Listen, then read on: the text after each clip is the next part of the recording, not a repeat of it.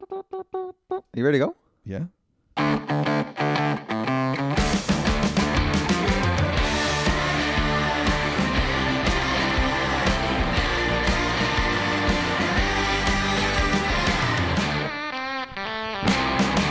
Welcome back to another episode of the Open Road Podcast here with Calvin and Jared.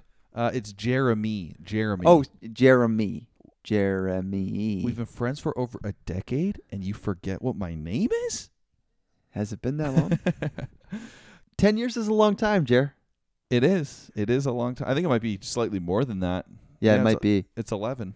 What do you have kicking around in your life still that you definitely did when we were friends 10 years ago? Is that like habits, material possessions, character traits? In my mind, I was thinking like, oh, what T-shirts do I still have that I had 10 years ago? And I can think of a couple. So I was kind of aiming that toward material possessions. That's a really good question, and is actually something that in some ways makes me a little bit sad, because a lot of my band tees from when I was that age, like 10, 11 years ago, they are now gone. Band tees are 100% gone. Right? I don't have any of them. To me, that's a bit sad. Kind of is, because you buy that as like, it's more than just a T-shirt. It's a memento of a good time. And of that stage in right? your It's life. an ultimate souvenir. And it's for almost more than like, just the show. It's almost like that thing that one day when your kids are 16, they want to wear that cool shirt that their dad wore when they were 16. That's a cool thought. I'd never thought about that. Yeah. Unless they think their dad is a total loser, which is probably the more likely scenario. Yeah. But also, like, in an ideal world, you'd still be wearing that shirt if you had it, right? Like, right. What shape is this T-shirt in that it's still around and, like, your kid wants to wear it? Right. Like, if your kid wants to wear it, it's obviously in decent shape, and you should just still wear it yourself. Right. Right. Unless it doesn't fit, which is conversation part B. Well, see, I did undergo a transition from adult small to adult medium, kind of around that time. Around that time. So how much did you weigh 10 years ago? Let's get into that. How much did I weigh 10 years ago? Yeah, how much did you weigh? Probably 130 pounds, maybe less. 130 pounds. I was probably right on there. 130 pounds. What do you weigh today? I'm probably like 160 pounds. Same. Really? Yeah. We're not so different, you and I. We're both here. We're both podcast hosts. We're both talking about how to find more adventure in the everyday. 10 years later, all we have to show is like 30 pounds. 30 pounds and 0 band tees.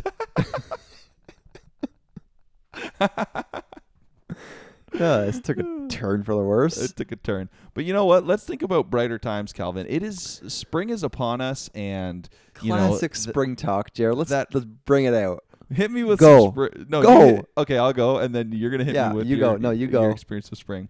I was in BC last week, and in fact, our interview was recorded while I was out there. But dude, I got off the plane and Vancouver is in like full swing spring, where all of the trees have these gorgeous blossoms on them. Oh, actually? Yeah, it was unbelievable. I was like, I forgot the beauty that every tree pumps out in springtime. Right. And it was all snowy and nasty back home, and I was like, I will bring this spring back with me. And now finally, 3 weeks into April here in Canada, do we finally have some sort of hint of spring. And I got to admit, it feels good. I was out this weekend cleaning up the sticks, getting rid of some of the leftover leaves in the bushes in our gardens, and it felt great. I love that. I love that visual. Why are you smiling like that? So, like, a couple things that I've observed as we, like, get into spring is, like, dude who is ultimate spring mode, but, like, progressing way too fast. Like, getting into things like, whoa, let's just calm down. Like, weed whacker out. Like, let's just get the lights off the house. Like, let's focus on that. They, like, just cool it, with, like, the tulip bulbs. I see this guy this weekend, Jared. We're down in Mississauga. You and I hang out this weekend, and we're going to the park. We're taking Noah to the park Sunday morning, going for a walk down at the lake. And I see this dude who's just, again, progressed way too quickly into spring mode, and he's jumped right into August. And he's probably like dude in his mid-40s, bit of flow, cut off tee, and he's just strapped the blades on and going for a nice blade cruise. I love that. And I just thought, so amazing. Like he's solo, he's got the earbuds in, and to get into rollerblading takes a fair amount of like premeditation. Like you got to get in the zone. Like I'm doing this by myself. Not really a whole lot of like exercise associated with it. A bit though, but really you're just out there to have a good time. Well, I also love that he would guaranteed be blading through a couple of different things. One is like melted snow off the last chunk of snow, so it's like kind of nasty. Right. And then B, all of like the sand that's on the sidewalks from the winter, like that's not, the sidewalks are not ready to blade, and the roads aren't either. Coming from a non-experienced blader, you would Well. think that, but this guy's hardcore, obviously. Well, and this guy is a model of finding adventure in the everyday. He says, this is what I do, and I'm going to do it today, even if it's early, and I'm going to inspire everybody out there. And here we are talking about it. The other thing that I notice with blading is like the more experienced you are with blading, the more protective gear you seem to wear. Interesting. Does that Right? mean like you get there by falling multiple times? Maybe. Or maybe it's just like older guys that like, maybe it's the kind of like you got to keep up in the game with like new elbow pads, new wrist guards, Do you think that knee pads, blading, etc. Yeah. Do you think blading is more dangerous than biking? Right? There's no way. Why do they have so much gear? It's No. not more dangerous. I think it might be. How so? Like you risk going down a set of stairs? Well, not just that, but like if it seems like it'd be way easier to catch your edge, fall on your face, and knock out your front two teeth. Like to do that on a bicycle, you have to like slam on the brakes and flip over the handlebars, which to me would happen way less than a blader tripping on a crack in the sidewalk and biffing. Yeah, I could see that. I just view them as very different falls. Like, when's the last time you fell off a bicycle? That's Like, what. it's a That's pretty why. big. Like, it's a catastrophe. Well, yeah, but I think it might happen less. Is what Maybe I'm get all- saying. Oh, But yeah, This is a I good could see that. topic. This is a good topic. So bladers, you're probably right. Bladers do probably fall like 1 out of 5 times out. There's probably like a little bit of a spill. Yeah, like if as many It's not people like- bladed as biked, then for sure there would be more people in the news. Yeah, like I can guarantee if I go on a bicycle, I'm not gonna fall. Guarantee it. Rollerblading, even though experience, I think there's a pretty good chance like you're gonna biff somewhere. And when you do, you're scraping your knees, you're scraping your elbows, you're smashing your wrists, or you're smashing your teeth. Other thing, like blading is just misunderstood. It gets no respect on the streets, Oh, definitely not. right? There's no one signaling for you. There's no one looking out for the blader. And that's another really interesting comment on, frankly, our society, because bladers get zero respect, hockey players get max respect. Could these guys get any more respected? They could And not. it's like a wussier blade. And then somewhere in the middle are field hockey players in terms of like the actual sport and mechanic, and they have even less respect than bladers. I feel like a lot of field hockey players though are like ex-bladers that like gave up the blading. And then like, but this is kind of like the retirement gig. Like they pick up field hockey. That's the most anecdotal thing I've ever heard in my life. I feel like all field hockey players are ex-bladers.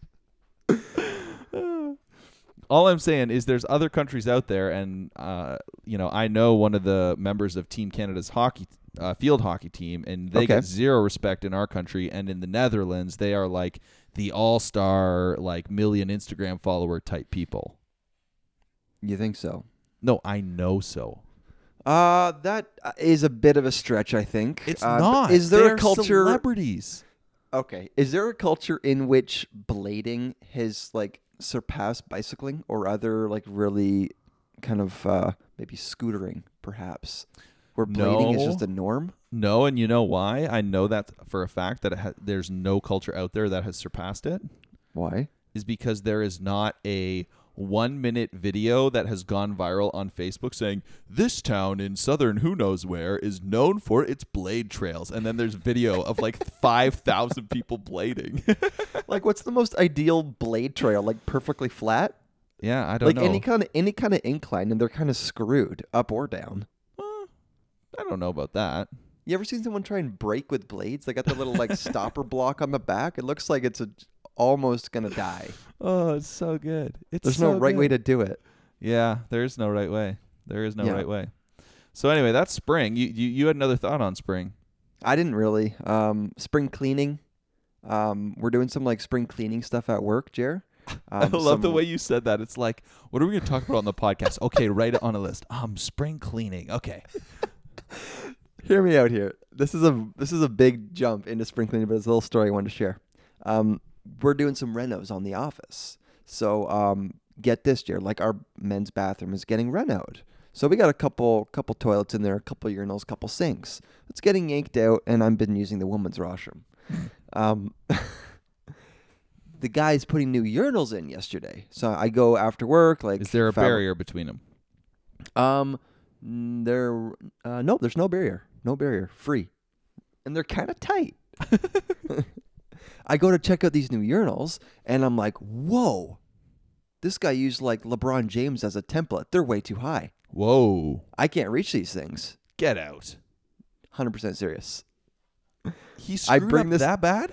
I bring this to the attention of a few other guys. I get in there today. Guys yanked them all down. Really? Yeah. And is there like a spot on the wall for where they used to be? Yeah. He followed the old spot, but then I don't know what happened. You just got new urinals and they're way too tall. I was nervous there. I thought I was going to have to get a stool or, get into sit pee. That is hilarious.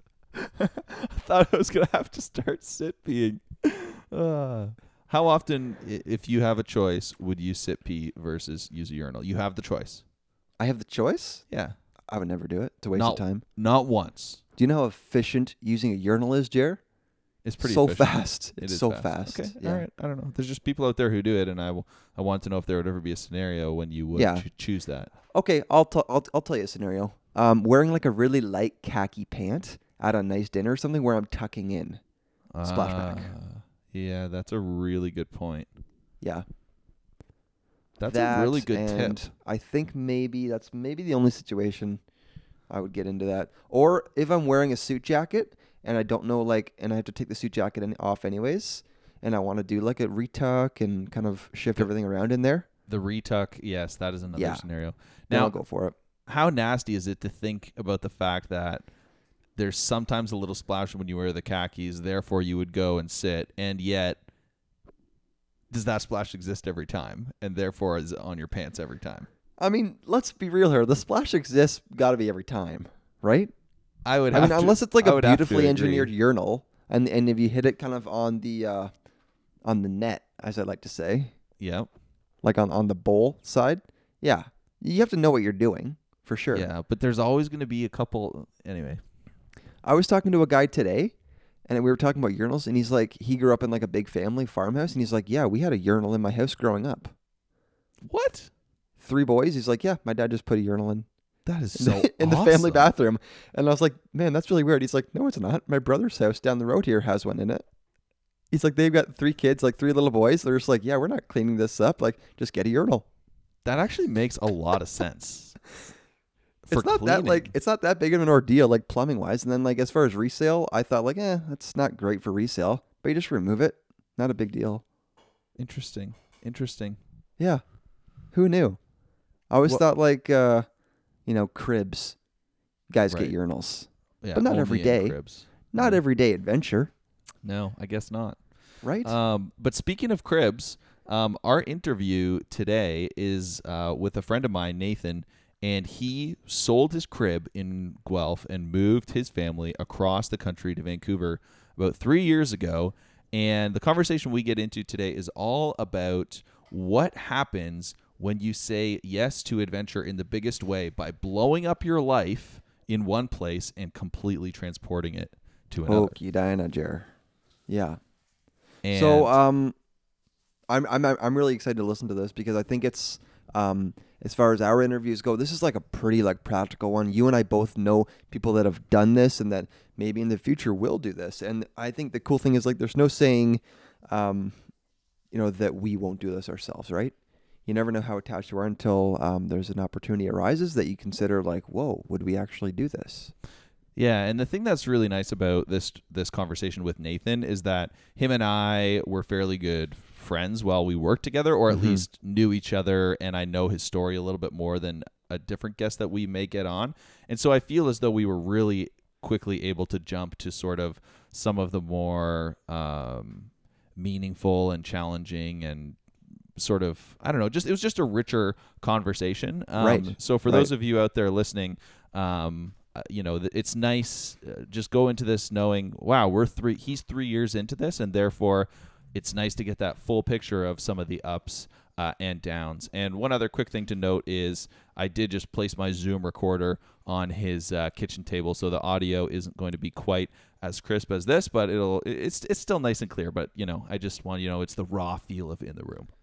Yeah, and the cool thing is that not often do we have interviews where we're really, really friendly with the person or we know them well. So it's kind of, as we've talked about in the podcast before, this is kind of jumping ahead almost to like a conversation 2-3 episodes in, kind of. Yeah, exactly. So here's my conversation with Nathan Shurr all about the adventure of pretty much starting over.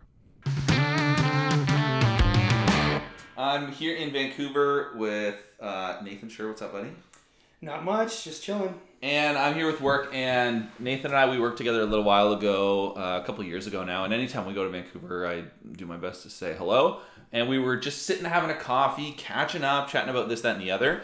And then this topic of, I guess, moving somewhere new, starting a fresh new adventure came up because, again, Nathan and his wife, they moved out here to pretty much no one that you knew. Didn't know a soul. Yeah, so I think it's an interesting topic in the realm of adventure to talk about what's it like to take a bold step like that. Because frankly, when I heard you were moving out here, that's really what I thought it was. And that is like the new possibilities and the excitement of that adventure, and then all of those unknowns. And now you've been here for like almost over 3 years. Oh, coming up on 3 years now. So I think your perspective would be really helpful to kind of even talk through what was it like 3 years ago when you guys made that big decision. What's it been like in the middle, finding community, kind of all of that stuff. So I don't know where a good place to start is. Maybe even take me back to when you guys were like, okay, we're out, we're moving. What Sure. was that? Because what like why? Sure. Well, I think it even starts a little bit before there. Perfect. So we worked together, Jared and I, I was at that company for 10 years. And during that time, I did their video work. So, corporate video, all of that sort of stuff. And during that time, I was building up a side business. So doing my own sort of video work for clients. Yeah. And as I built that up, that was slowly growing, and then it got, a little bigger, and then it got a little out of hand. So I needed to make a change. Because you were like traveling all over, right? Like you were down in Sarnia all the time, and like... Yeah, it was getting out of control where my weekends I was working, my evenings I was working, and I was taking vacation to do work. And if you know me, that is not me at all. So something needed to give, and I'm a very slow decision maker. Very slow. Yeah. And so this decision of me wanting to leave my job to start my own business was about a 3-year process. It took me so long. It was terrible. I'm a nervous guy. But anyway, I got to the point where I needed to make that change, and I went ahead and did it. Quit my job, and I was on my own, living my dream as an entrepreneur. Yeah. Well, about 3 weeks after I quit my job, my wife, who had been with her company now for about 2 or 3 years, got offered a job in Vancouver. And the stipulations on her taking that job was, you need to make a decision in the next couple of weeks because we need someone out there fast. And my wife, the complete opposite of me, is like, do we do this? Should we do this? And I'm like, well, I just made the biggest decision of my life. It took me 3 years to do. And I'm like, finally doing this. I've built up this client base. Like, I can't leave. But there was something that was so exciting about going to Vancouver. And we literally made a decision in about 2 days. Yep, we're moving. Wow. I didn't realize it was that. Yeah. It happened fast, but you all, from my perspective, I was like, oh, they've clearly been talking about this for a long time. We're like... No. Everyone assumed I quit my job because I knew we were going to Vancouver. But I had no idea. This all just happened within this 3-week period. Yeah, it was insane. And my nervous brain did not handle it well. I was freaking out, but I was excited. And so we decided we were going to do that. And we looked at our life and thought, what do we need to bring? And we decided nothing. Let's sell and give away everything that we have. So we literally just started throwing stuff up on Facebook, saying, Really? does anyone want this? Yeah. And Is there a big screen TV I missed out on? yeah, you did miss out on that. But yeah, we got rid of it all, and we drove out here with what we could fit in our car. And your And dog. we had our dog, which took up pretty much the whole back seat. She's sitting looking at us now. This is a Great Dane. It's a Great Dane. Yeah, her name's Massive Betty. dog. Yeah, she's Anyway. about 130 pounds. Yeah. Anyway, so we came out here with nothing and knowing no one. To Wow. the point where when we drove in and we parked our car in the garage, we thought, we need to go get an air mattress or something for our first night. Really? And so we went to Costco, picked up an air mattress, and Seriously? yeah, we had literally nothing. And not only did we like have to find where our house was that we rented sight unseen, but we had to figure out like where are we gonna get food, where just the classic things. Yeah, like, yeah. yeah. So Everything was just up in the air. everything was up in the air, which for me was like, oh, my nerves could barely handle it. Yeah. So yeah, that's kind of the story of like what brought us out here. And then on top of that, yeah, we knew no one. Yeah. So that was probably the hardest part about this decision and the move, was leaving our group of friends, people we know, people we love, people we've pretty much, grown into adults with. Right. Because we had been in Guelph for about over 10 years. Right. So And at this point, you guys are like early 30s when you guys Yes. came out? Yeah. yeah, Early mid? early 30s. In our 30s. In your 30s. In our 30s. But yeah, like that's a pretty formative time, those 10 years of building community and... Yeah, because when I was at Eagles Flight, I came fresh out of university, and Really? that's all I knew. Right. That's all I eat, slept, Eagles Flight. Yeah. That's all I had. Yeah. So not having that, not having family, not having friends, what were we thinking? Why did this seem like a good idea? Those questions all sort of came into our head, but Like pretty instantly, or... well, I had them the entire drive. I had them the entire time, and I think Tiff was just the excitement carried her through it, Right. and I think that took me through it as well. Right. Because for her, it was an exciting change for sure. That's good. It's good audio. Wow. Hope it picks that up. Yeah, for her it was exciting because she's coming out here. She has the excitement of something new. She's going to be connecting with a new sales team, a new department. Right. Sorry.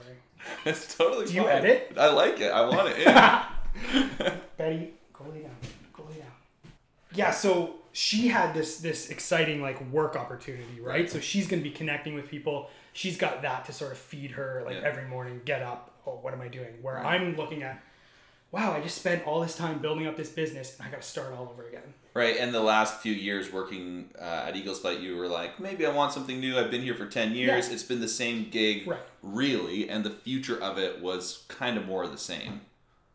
Right. That's what it was looking like. for me, Right, yeah. so, I mean, maybe there would have been some minor differences, but as far as the size of our company is concerned, it was kind of like, this is kind of the role. I was in that role and I could see myself being in that role for a while. Right. And that didn't excite me at all. Right.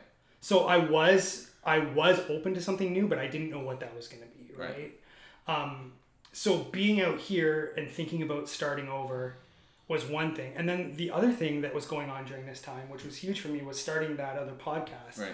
And that podcast was based around hanging out with friends and being, in a friendship with guys, and how do you deal with that and navigate that. Right. So now I'm having to tell these guys that I've just committed to, we're going to do this podcast about friendship, and see ya, I'm leaving. And this is before we've even released our first episode. So that was another huge thing for me to deal with. Right, And because really, you're going off on your own. You're starting your own business, and you're like, oh, now I have time for a cool podcast project I Exactly. was working on, and then all of that just gets thrown out the window, and you're like, yeah. So I had full confrontations with certain friends being Right. like, why are you moving? Like, why are you moving? Like, so you're willing to throw our friendship like out the door, which I thought was pretty heavy. Right. And I didn't understand and I didn't get, and I got really defensive. So there was some arguing, but looking back, and we can get to this later on, I kind of see where they're coming from now. Because in my mind, it's like, it's the year 2016. Like there's Facebook, there's everything. Like, we'll We'll talk every I day. got some family here. I'll be back once in a Exactly. while. I'll keep coming back. We'll talk all the time. Like, why wouldn't we still be friends? Right. Because in my mind, yeah, I'm going to pick up the phone. I'm going to talk. And I think that was one of the quick lessons that I learned when I came out here was I was calling my friends because I was looking for something to do and I was looking to keep that relationship going, and life went on for them. Right. So life continued. They were going to work. They had their kids. They had their families. They had everything. And I was here thinking about, hey, what are they doing? Right. You know what I mean? So I don't have a whole lot going on, so I'll call them. Yeah. And they want to hear from me, but and it was hard. It didn't work as smoothly as I thought it was going to work. So that sort of kicked me into gear of like, okay, well, it's time to make friends here. Like, how is that going to work? Which I'm still trying to figure out how that works. Right. But my go-to was sports. That was my initial, like, that worked for me in high school. That worked for me growing up. Right. All right, let's join a league. Let's hit that up and see what happens. So I started joining, like, sports leagues, rec stuff. Nice. Did some volleyball, did some hockey, and made some friends through there. Now, I mean, they're friends, I would say, but they're acquaintances, and like I can hang out with them. Right. And I'm not going deep. And in nowhere is it you just and not that you're like, I need to go deep super fast. You're like, it takes 10 years or 2 years or 5 years of like meaningful interaction and shared experience to have the types of friendships that you had in Ontario. Oh, for sure. It takes 10 years, and it takes like adventures. It takes experiences to go through together, right? Yeah. You need to have bigger experiences than we hang out and play hockey once a week for 10 years. That doesn't work. Right. And because if you even think of like what conversations happen, like you're playing the game, you're talking about the game, and in the locker room, you're probably talking about the game. And then if you go for beers once a week, that's like an hour or two. And you're talking about the game. That you just go there, right? You're not going to get... And that transition to, like, getting into, like, deep conversation, like, how do you make that? Where does that even start? I mean, it's difficult. It's difficult. The other thing is couple friends, which has been another key for us. Yeah. Because my wife she just makes friends with everyone she meets. Right. And so I find I'm being the husband that's brought into couple friends, which I don't mind that role, but it's tough. Right. It's tough. Like you feel like you're being judged. Like it's just you're walking in and who do they want me to be? Who am I? Right. I mean, it really, this type of scenario really gets you to a point where you start asking big questions about yourself. Like, who am I? Like, I know who I am with my friends, and I know who I am with my old coworkers, and I know who I am when I go into work. But when I'm here and I don't know anyone and I'm meeting new people, why am I questioning all that again? You're just so self-conscious. I'm so in my head. Yeah. It really, it's rattled me. Right. It's taken me to some places that I didn't expect to go, and some old things have come up, and it's just... issues I didn't know I was dealing with have come up through this, so it's been pretty interesting. Yeah.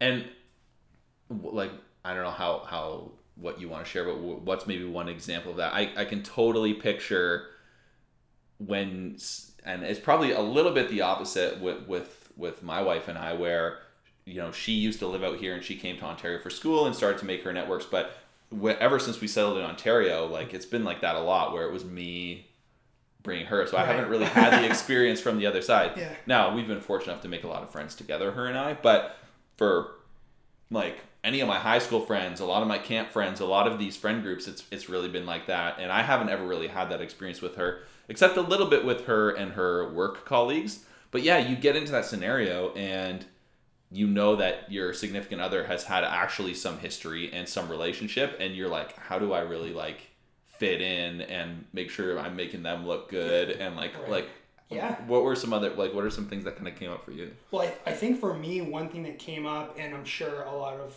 listeners will be able to relate to this, is like social anxiety issues, where I never knew I had that, and I still don't know if I do. I really struggle with it. I think a lot of people who know me look at me and think, Yeah, you definitely have those type of What? tendencies. I don't know. I've heard that, but at the same time, like I just don't know if it's real or not. But being taken out of an environment you're comfortable in and being put in a place that where you don't know anyone, you don't know anything, really, the anxieties come up that you don't know you have. So things like walking in to meet my wife's friends, where that normally I wouldn't think twice about that if I was in my home base where I knew it. But all of a sudden I'm like, who am I? Like what? Like what does?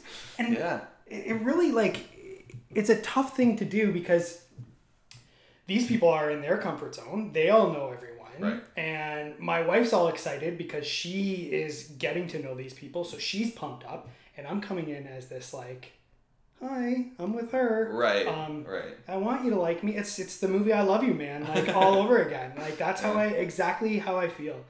And do you find it's like in those scenarios, it's like often a lot of small talk, and then you don't want to have to get into that, or is it like?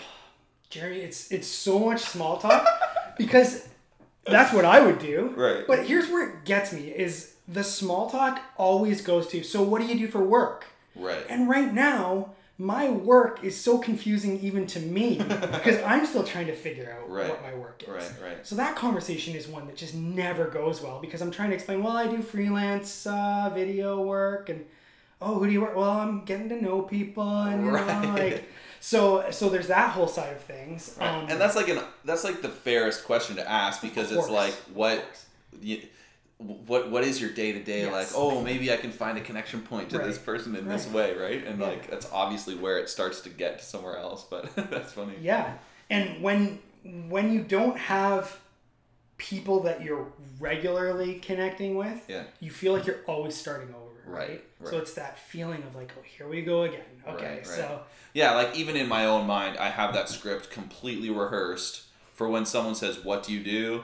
Yeah. I have my 2-minute spiel that throws enough out there that they can probably grab onto one or two things. And, and I'm like already thinking about the next 4 things I might say in that scenario and really listening to like, so so when you say like, who am I? And that's one of the questions that you kind of even have for yourself, that makes it pretty hard. Well, the who am I question, it goes even deeper because of course.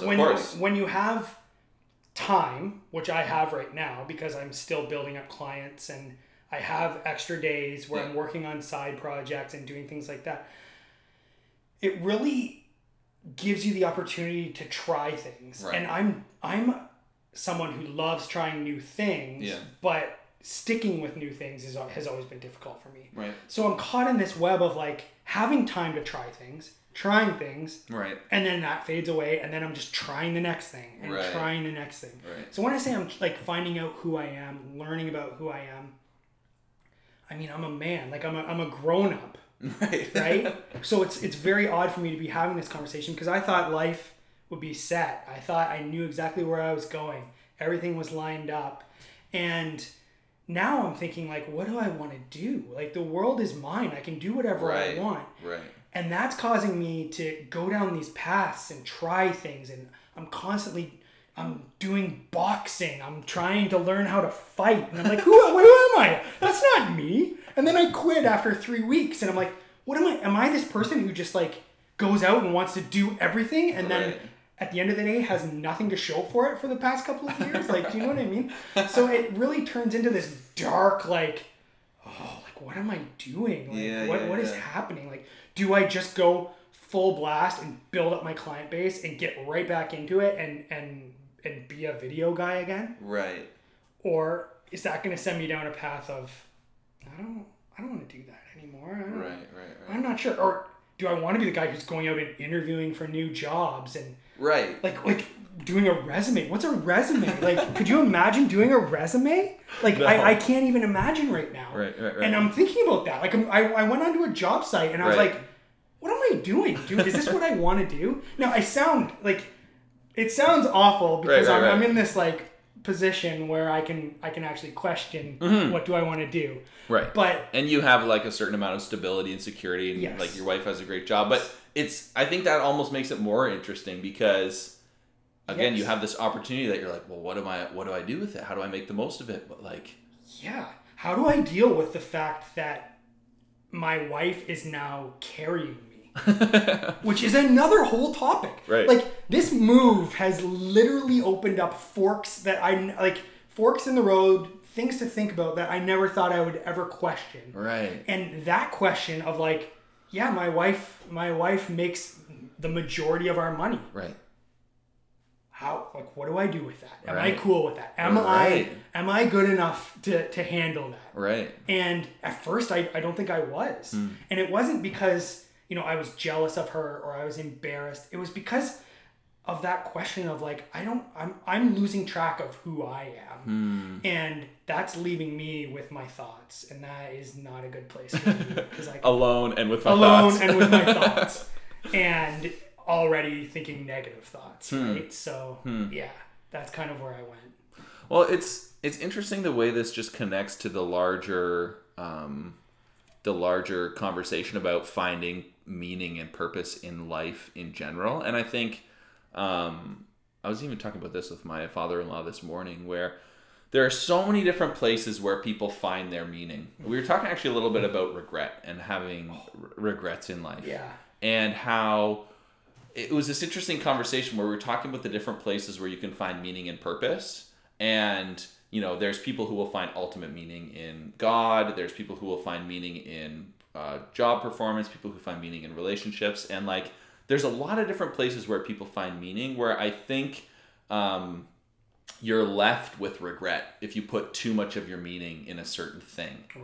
Right. So if you put too much meaning in something and it doesn't turn out, like I would say like, financial gain is probably one of those places that, everyone needs enough money to live. And then you also know these people who like focus way too much on only like that one track mind to get more and more money. Like we don't really believe it, but we know that that's not going to actually lead to somewhere. Yeah. You know what I mean? Like we'd say, okay, I'd rather have millions of dollars and then I'll tell you if it, you know what I mean? Like, Let me test that. Right. So people will still pour into that because they do think that it'll actually get them to where they want. Yeah. So you're in this interesting like place where I think you're trying to really find out like what is meaningful. What is something that is going to give me like the right amount of purpose, because you've had a job that was stable and gave you something to do every day. Mm-hmm. You've done the freelancing thing. You're now in kind of a place where you do have like a little bit of time, and you're like, I think new experience is something that is really valuable. So you're seeking a few of those. But to me, it sounds like there's this interesting mix of what do I actually think is important in like life? Yeah. And that's a huge question that has a million answers, and it also has no answers. I mean, you can look for that in so many places and you cannot find it. Right. So yeah, it's really difficult. And that, I mean, here's a story. So I, just to show you sort of like where I've gone in all of this, I was doing some editing at home here, and it was a morning. I was supposed to be recording a podcast with some of my friends, and they all bailed on me. So I was like, great. And I was just at a low moment where I'm like, I needed this, guys. Like, I needed to record with you today. Like, right. I just needed that. Right. So I went back to my editing. It's about like 9:30, maybe 10 in the morning. I'm wearing sweatpants. Like, I'm just like, I look like garbage. I probably didn't shower. I'm low. And I'm like, okay, what do I do? Like, how do I pull myself? I need to get out of this. Right. So I opened my computer and I'm like, I'm ordering a pizza. Like, I'm literally ordering a pizza. So I go get on the Domino's website, put in all my info, order my pizza, click the finish button, and an alert comes up that the store is not open.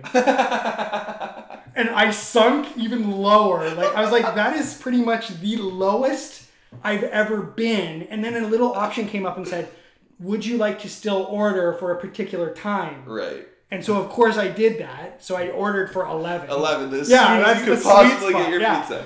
And then they said, well, delivery doesn't start until noon. So I'm like, okay, whatever. So I get it delivered till noon. And I'm working at my desk, and I'm pretty sad. And the doorbell rings, and it's the Domino's guy. And I stumble down, still in my track pants, unshowered, hair a mess. And he looks at me. hands me my pizza, and I thought he was going to completely just judge the crap out of me. And he's like, "Do you work from home?" And I was like, "Yeah." And he's like, "Man, you're living the dream." And I was just like, it just rocked me that like here I am like at my lowest point in life, just like I couldn't have been lower. And this guy looked at me like I was a god, and he was just like, one day, I will get there. One day it'll be 12 o'clock, and I will still be in my pajamas. Yeah, and I was kind of embarrassed by my situation. Right, I'm like, wow, who am I? Like, and yeah, like that to me was just like a perspective moment of like, okay, like listen, it's not that bad. Right. You're doing all right. Right. But I mean, this whole like mental health craze that's going on now has really like awoken me to a lot of things and just looking at things differently and trying to figure out what it all means. But yeah, it's hard. But when you get that sort of perspective wake up call, it's like, okay, you're going to be okay. Yeah, and I think it would be really interesting to learn more about how the mental health equation fits into all of this because, you know, I think more now than ever we have visibility to thousands of people living different lifestyles than our own, and it's so unbelievably easy to compare what we're doing to what other people are doing, right? So the Domino's guy's like, this guy's living the dream. Me in Ontario, I'm like, oh, like, you know, Tiff and Nathan are having this cool adventure out there, and, you know, she's finding success in her job, and he gets to continue to freelance, and he still comes back from time to time, and whenever I chat with him, like, things are pretty good. So, like, I have this perception of you that, like, is, even learning now, totally pretty far from what's really happening, and I can't, like, I think the toll that takes on people's sense of well-being, sense of purpose, sense of meaning, sense of who they are, like, I think that wears on us. I think it, like, chips away because anytime we think we're doing half decent, we either see someone who we think is better, or we start to feel a little bit guilty that my life is actually pretty freaking good right now, and am I allowed to be happy about that? Oh, yeah. Yeah, that's true. And right? So there's, like, you can't win. Yeah, you really don't know what's going on with anyone when you're talking with them unless you're really close with them and you're very honest. But, I mean, and all that to say, there's been moments of feeling low. There's been moments of thinking, are we ever going to make friends? There's been moments of looking around and thinking, was this the right move? Like, and then on top of that, there's been amazing moments. Yeah. And the sense of doing something with your partner and just going out on a limb and being like, let's do this, and we have no one's help, and this is all on us, and we can do whatever we want and be whoever we want to be, and really like get a chance to start over. And that alone has been worth it, even with me going through these feelings of like trying to figure out who I am, which when you look at it is also a very awesome chance that I have. Like I look at this now where I feel like I've come out of that. We've made our friends. We're starting to like this feels like home. Right. It doesn't, when I walk into the house, it smells like our house. When I'm in Ontario visiting people, I want to get back here now. So that shift has happened, but it's a process. It definitely is. And it's something that I didn't expect to be as hard as it was. And I think Tiffany, just because of her personality, it wasn't a challenge for her. Right. So it's been interesting. Well, yeah, that is definitely then an interesting dynamic for you as a couple to work through and to make that decision together. But that's one thing that is interesting that you said about it's just us and it's completely up to us, and I feel as though that's probably one of the most challenging things, is to leave behind all of the security and some of the structures that like allowed you to feel good. And I think about those for me, and it's like, yeah, like having my family close is nice, having all my friends close is nice. Like imagine putting that all behind, you're left to confront yourself and your relationship with your spouse, and like you can't hide behind anything. And that's what I think is really interesting about what you're talking about, is you've been given this unique opportunity to have to be forced to dig into that because all of that other stuff was stripped away.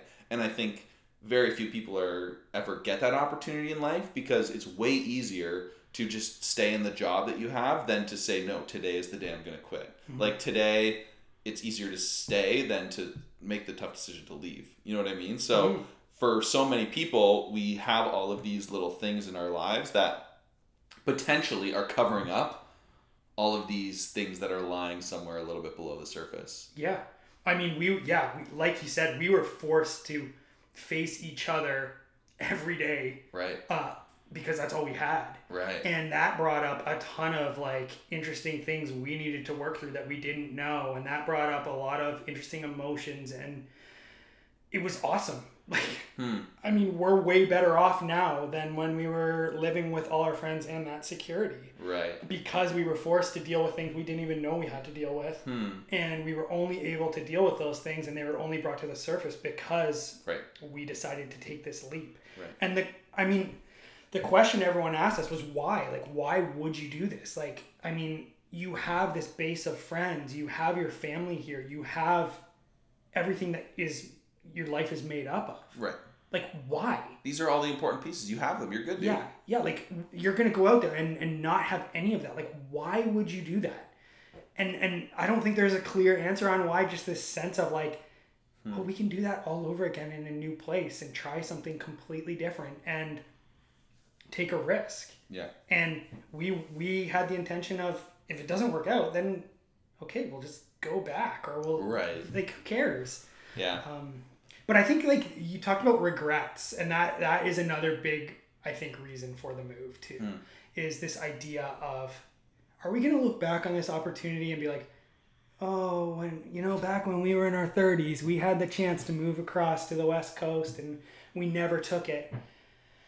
And we didn't want that hanging there for the rest of our life. I've had enough regrets. Like I made, so to tell you the amount of time I've made regret lists since I've lived here. Oh yeah, I made regret lists. I have them in my Google Docs, and I think it's a good thing to write down and just look back on the things that you didn't do that you're like, man, I really wish I gave that a try. Because what would some things be on that list of things you tried, things you should have said to somebody? Or I had the opportunity once where I was asked to be on a broadcast team for a sports event. Yeah. And like when I got asked, I was just like, that's amazing. And for me, that was good enough, just being asked. And I said no. So I find my personality type and the type of guy that I am, for some reason, I'm good with the ask. I'm good with the acknowledgement. Right. But following through on it, or like going with it, that's like another whole level of acceptance that you have to do. So you in that scenario, you found your purpose in being wanted. I was wanted. Right. They wanted me to do it, and that was a win for me. Yeah, then I didn't have to take the risk of like failing at it. I didn't have to. Yeah. Interesting. So that's one that's definitely stands out in my head. I also had a job opportunity that I didn't think I was ready to do, and I said no to it. And every part of me now wishes that I did that, and I'm not going to get that back. So, yeah, regrets are powerful, man. Like that, just having them. And I mean, I can't remember where I heard it, but there was someone saying, one of the saddest things in life is talking to like a senior citizen, an old person, and hearing them talk about regrets. Right. Like, it's a scary, real thing. And that's probably an important conversation to have. That I think. Like for anyone listening, ask your grandparents what they regret, because that holds a lot of power, right? Because if you can avoid some of those mistakes, I think that, like, to think about someone who's in the final stages of their life, and to think about what are the things that are keeping them up at night, or like still concern them about a whole life's worth of living, that's pretty powerful. Oh, it totally is, and I think that you will find that there are a lot more regrets than you'd imagine. A lot of people say live with no regrets. It's like this little cliche catchphrase. What would you say to people who kind of hold that view? To people who live without regrets? Yeah, like if someone like is embodying that spirit. Oh, I'm just going to live with no regrets. Like I'm not going to regret anything I ever did. Well, Like, I think it's problematic in a few ways, but like, do you have any? yeah, I think you can't do everything. Right. And there's a sense of like what I was talking about, this idea of committing to something and not just being someone who wants to try everything, because Right. There's one, you can try things and you can attempt to do things, but if you're not following through, you might as well, the trying, I don't really think that it pays off all that much, because it's just another box you've checked rather than actually committing to something. So the idea of living with no regrets and just, I do it all, to me, I don't know if that flies in reality. Yeah, and the other thing that I think a little bit too is like, if you don't ever regret things you did, or just like it's almost like you're justifying any of your bad behavior, or like, I feel like if it's like, oh well, I don't regret what I did to that person because they said XYZ, so this is like, I have a good reason for why I did that. You're not really analyzing in a self-reflective way of what you could have done differently. Like, if you're living with no regrets, you're like, everything I've done brought me to the place where I am right now, and the place and that's all that matters. And so I'm not gonna so I think on one hand, don't like dwell on your regrets and like do something about them, but then on the other hand, don't think that everything you've done is just perfect. Yeah, I had a guy say, I don't believe in regrets. Right. Yeah, I'm like, what? What are you talking about, man? Right. Yeah. Okay. So I'm like, what would you say to, like, I find that attitude just kind of, it's not really a place where conversation can happen. No, because regrets are such a great learning tool, and there's something that you need to have in your life in order to be able to move forward in certain areas. So if you don't have some regrets of things that you wish you did, or you're not going to have that drive to actually try new things, or not do the things that you did once. Like no, that's interesting. You're where we're sitting right now. You're a few years in, and there's clearly been a lot of learning and self-reflection. Where do you find yourself today a little bit, and when were some of the lowest points? Was it the first few months, like partway through? Has it just been a constant roller coaster? It's been a pretty constant roller coaster. I don't think the first few months were the hardest at all. I think the first few months were maybe almost the easiest, because we're just riding the high. We're buying new things. We're living the life. Every time we go somewhere, it's somewhere trying new craft beers. You got Fernie Brewing Co. right here. Beautiful Pilsner I'm drinking. But yeah, there was too much new, and it was just far too exciting to really feel all that low. I think the lowest times came when that began to fade away, and I found myself, I got into a rhythm of working really quickly, because I was like, I gotta jump on this and do this. And I just felt like, oh, am I doing this again? Am I just grinding here? Am I like, this isn't what I want to be doing? Like, I like the video side of work, but I like when the work was coming to me. I don't want to be going out finding it. I don't want to talk to too many people, which hurts when you're trying to make friends. And then that's when I found the connection to back home slowly start tapering off. Where the phone calls were happening less frequently. On both sides, because there was part of me at one point that switched into a mode of like, I gotta make friends here. I gotta stop putting all my time into like, who am I talking to today from home? Who am I calling tonight? Who am I recording with? All that sort of stuff was like, I pushed that to sort of the back seat and focused more on making friends here and committing to my life here, because you can't move out here and live in your head back in Ontario. Like a human only has 100% capacity. You don't have 200. Exactly. Well, I have about 150. 150. Yeah, that's good. I think. So I think that that was probably about 6 months to a year where it was sort of like, that was my low time. And everyone's like, Nathan, Tiff, they're gone. Yeah. Like, they're now settled over there, and life goes on. My side projects that I was working on with a lot of my friends back in Ontario were dropping off. They just weren't happening as frequently. So yeah, that was where it was the lowest. And then it was sort of like, okay, now I got to shift gears again. There's just been a lot of gear shifting. And I drive an automatic. I drive an automatic. I mean, I never learned standard. But yeah, so I think that that initial wave of excitement carried us through, Yeah. then it dipped low, Yeah. and then it's like, okay, we got to get out of this. And now I think we've gotten to a point where we have made our friends. I have consistent enough work now. My wife is continuing to work hard and making friends at her job, and bringing me into those relationships. I have enough sports on the go. So we're in a good place now. This feels like home. I wouldn't change it for the world. I miss my friends from Ontario dearly. I completely, like, that is the one thing. When people are like, what do you miss? Well, the people. Like, Right. the people. Right. Completely, yeah. Right, and relationships. Yeah. Yeah, I think that's, to me, it's a more encouraging story than it is discouraging, because, like, it's what's real. That's that's what, it just makes sense that you would move across the country and things would be challenging, and they would be new, and they would be fresh, and they'd be exciting on some days and horrible on other days. And I think that's what our life is regardless, and we just sometimes put all these things in place to be able to, like, block out any of the bad so that we protect ourselves from it. Like, I think people are kind of protective in general. Right. But I think you learn and grow the most when you're just confronted with that. And you have to ask that question, who am I? Like, we spend our whole lives building up, in many ways, the way other people think about us. You know, like, I know exactly where I am in the pecking order at work. Right. I know exactly who likes me, exactly who I like, right? And how all of that works. And knowing that, being comfortable with that, therefore gives me, you know, security and purpose and meaning and good relationships. But if all that's gone, I can't imagine I'd be asking questions that are any different from what you're asking.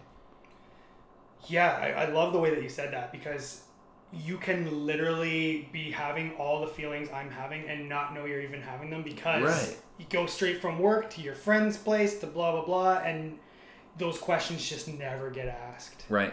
And you don't dig deep to find out who you really are. Is this the life that I want? And, you know, if I could pick my friends, are these the friends I would pick? Right. Or is it just that I live next door to them, I work with them? Yeah. So we now have the opportunity, and this is how Tiff explains it, is like, you know, and parents of adopted children are like, we picked you, you know? Yeah. But that's how we feel about, we have the opportunity now to pick what we want. Right. And choose the life that we want, choose the friends that we want. Yeah. And you can really get stuck in a rut. And we didn't move out here to escape anything. We moved out here because we thought it would be a fun move, and it's turning out that way. Yeah. Well, that's good. I just think that's a really helpful conversation and a really real perspective on what, you know, the adventure of picking up your life and dropping it in a new place looks like. And I think, I imagine your attitude throughout the whole thing has had a big impact on how you've felt on any given day. Would you say that, or no? Yeah, and I have a terrible attitude. I'm pretty negative, so it's very easy for me to slide to those dark places. And it's, for me, the wins are the days where I'm like, yeah, let's do this. Right. But definitely, attitude is everything. Yeah. Well, any other kind of final thoughts that you think might be good little pieces of advice if someone were to, if anyone was in the middle of considering a big life change? Live with no regrets. No, I would say don't go that far, but I think taking chances, going after things, doing things that you didn't initially think, I'm going to move across the country, or why not? I in my mind, it's like, you can do whatever you want in this life. And I wish I grew up in more of an environment where that was spoken a little more, where it was like, you know, Nathan, what do you want to do? You want to be a sports broadcaster? Well, you can do that. Right. I wish I had a little bit more of that pushing me, and I'm starting to learn that now, and I think that's a part of me finding out who I am. Yeah. And that idea of, I can go after whatever I want right now, Mm-hmm. and I'm going to do that. And that's what's exciting. And that's the kind of thing that's waking me up in the morning these days, is the fact that I can do stuff like that. And I think for anyone out there who finds himself in a situation that's new, maybe you're starting a new job, maybe you've just moved somewhere new, maybe, you got moved onto a new team at work and you don't know anyone, or things are hard. Things take time. Be persistent, try, and things will get better. Even when you're in your low point and you're in sweatpants ordering pizza at 9 a.m. Like, really, I mean, I would just encourage people to just keep moving forward and continuing to try. Yeah, that's awesome. Well, thanks for your honesty and, yeah, like I said, I think the very real perspective on what's that like. I think I have for sure found this conversation very helpful, and I'm sure our listeners will also. Thanks for spending the time today, man. No problem. Happy to sadcast with you anytime. Sure. How do you spell that last name? Shurr. Oh, so close. Nathan Shurr, everybody. Really, really great to have that conversation. And it was one of these really nice moments on my trip, Calvin, out west, where I saw our friends Dylan and Heather. I got to hang out with a bunch of family. I got to sit down and hang out with Nathan. And, did I have time for work? I did have time for work too. So it was a really productive trip. It was a really great trip. I mean, you're talking about, I think you had a really great trip out west, and you had some drone footage, and you saw some friends, got to go around the beautiful mountains. What goes hand in hand with that? A dope whip. I did have a dope whip, a very nice rental car. I got to the airport. I had, booked a car. Our company has a really good relationship with the folks over at National, so I will shout them out here on the show. And there was a Range Rover with my name in the windshield waiting for me. That is so sweet. 35 miles on it. It was brand new. I was the first driver in it. I can't tell you, frankly, how quickly it went to my head. Oh, really? Yeah. I'm sitting in this Range Rover. I actually thought I was the coolest person on planet Right. You Earth. thought you were just complete boss. So I get there. It's a black Range Rover with a all black leather inside of it. I'm wearing black pants and a black shirt, and my backpack is black. My luggage is black. My iPhone is black. I'm just like, I am the this coolest is meant person to be. ever. Black is so cool. So anyways, that was a funny thing to have a nice little car to go around. Did you feel that you were treated differently in any way driving that car? Because that's not your vibe. No, now you and I, we drive crap cars. Now it was a Range Rover Evoque, so it's pretty small. So it's kind of similar to an Audi Q3. So it's not this massive luxury screen. It's like a $50,000 car, which, don't get me wrong, is a lot of money, but it's not like it's this insano thing. $50,000 compact SUV, right? Exactly. So, and frankly, it's maybe mid-range in Vancouver, where you're driving down the road and every other car is nicer than that. Very true. Very true. So that's kind of right in line. So no, I didn't find anyone treated me any differently. But it was fun to to show it off to the friends. So yeah, for sure. And the trip rounded out with a really great call from my parents while I was at the airport waiting to catch my flight home. My dad, Big Rudy Ends, gave me a call, and he said the RV has been fixed and it is running again.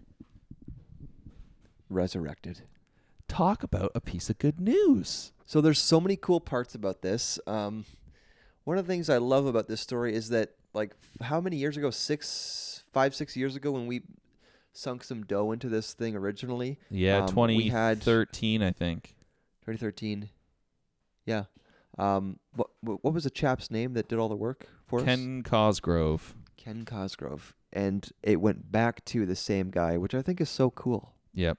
And there's a little bit of that in our episode last week. Another really funny thing, the way my dad told me it was all done, is he sent me a photo of his security camera system at his tire shop. Yes. And the caption was, "Where's Waldo?" That was the caption. And so then I look at it, and then just barely on one of the angles do I see the basketball net that's hanging off of the RV. So that was his way of telling me that it was back at the shop and all fixed. Oh, it's so good. Isn't that funny? It's back where it belongs. Back where it belongs. Parked. It's safe. People can hang out in there now. So he gave me a little scavenger hunt to find it, which was kind of fun. So, and I was at a wedding in Niagara this weekend, and I fired it up, and it sounded so purred. good. Did it sound different? It did sound different. It was a little Yeah. bit quieter, but it also sounded a little bit newer. Like the engine that went in Right. there is, Like I think, peppy. from a 98 Chevy Silverado. Really? Yeah, V8 Yeah, V8. S- Carburetor so- or fuel injected? carburetor. Still, yeah, same Yeah. thing. It's the same, Okay. same. It's the same thing, which is kind of crazy that a 79 would you could put an engine built in 98 in an RV from 79, it would still be fine. But Listen, she's not picky. no, She's versatile, right? no. But dude, honestly, when I was in that RV and I was like looking around, I'm like, we really, really, really got to freshen this thing up. It's bad. I know. It's bad. Needs a lot of love. And we're at that stage in our life where I feel like that's just the next evolution where it's like, we aren't the grungy hippie teenagers we used to be, and yet we still so we appreciate nice things a little bit more, but also Jared, we drive Range Rovers. we drive Range Rovers Right? in our spare time. Right. In our spare time, we drive Range Rovers. Go on. But you know what I mean? Like now the vibe is like, yeah, let's still keep the rustic feel of it, but you're a skilled craftsman and you can make it amazing. I mean, yeah, I see both sides of it. Like, I really do love keeping it nostalgic, keeping it to, circa 1979 and not, I mean, I love seeing old cars when guys have done them right, not tuned them up, but kept them original. And I think like visually, it's right there on par, the exterior. Right. It's everything you want the 79 to look like. Right. I mean, there's a few things we could mod on the exterior, but no, mostly our focus, I think, is to be on the interior, which needs a lot of love. Yeah, it needs a lot of love. And I think there's some things we maybe could and should do to the exterior, but yeah, I don't want to spend a ton of energy there. I think it's cool if it looks super ghetto, and then you come in and it's this fresh, bright, great feeling. I mean, I'd love to maybe try and add a little thing, a few little touches here and there to make it maybe with a more ghetto feel. Oh. I mean, like if we're talking. Take a sledgehammer to the bumper and... No, like just add-ons. Like a little, little tuft of barbed wire around the top rack or something, Yeah, okay, good idea. Just make it feel a little, a little more intimidating. Yeah, okay. I you know what? That's one idea. What I'm also going to say is if you've been listening to this podcast for a while and you are one of our friends from long ago that remember these early trips, or if you're someone new to listening, what are some of the things we need to be thinking about when we are doing up the inside of this RV?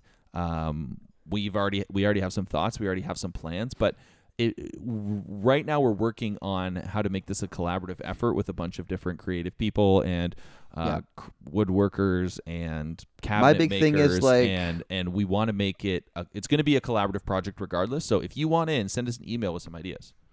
If I don't get, Jeremy, a rectangular cup holder to hold McDonald's French fries, I'm going to kill someone. Like, that is like, A, why has no one ever done that before? And B, like, if any vehicle needs to have that, it's this. And it has to have the fries and then in front of it the little ketchup thing. Right. You have to have the little mini for the bucket of ketchup to dunk. Yeah, but not Just so makes sense. But not so deep that you can't pull it out. No. It's like half deep. Has to be well done. And maybe two of them, and it's right in the center console for the driver. Who could ever use, like, who invented that size cup for ketchup, A? And, like, whoever uses one of those. It makes no sense. It doesn't make sense. It really doesn't. You can't get it all to your table at once. You have to get a tray. Yep, exactly. So these are the types of Conversation for ideas. another time. These are the types of ideas we're looking for.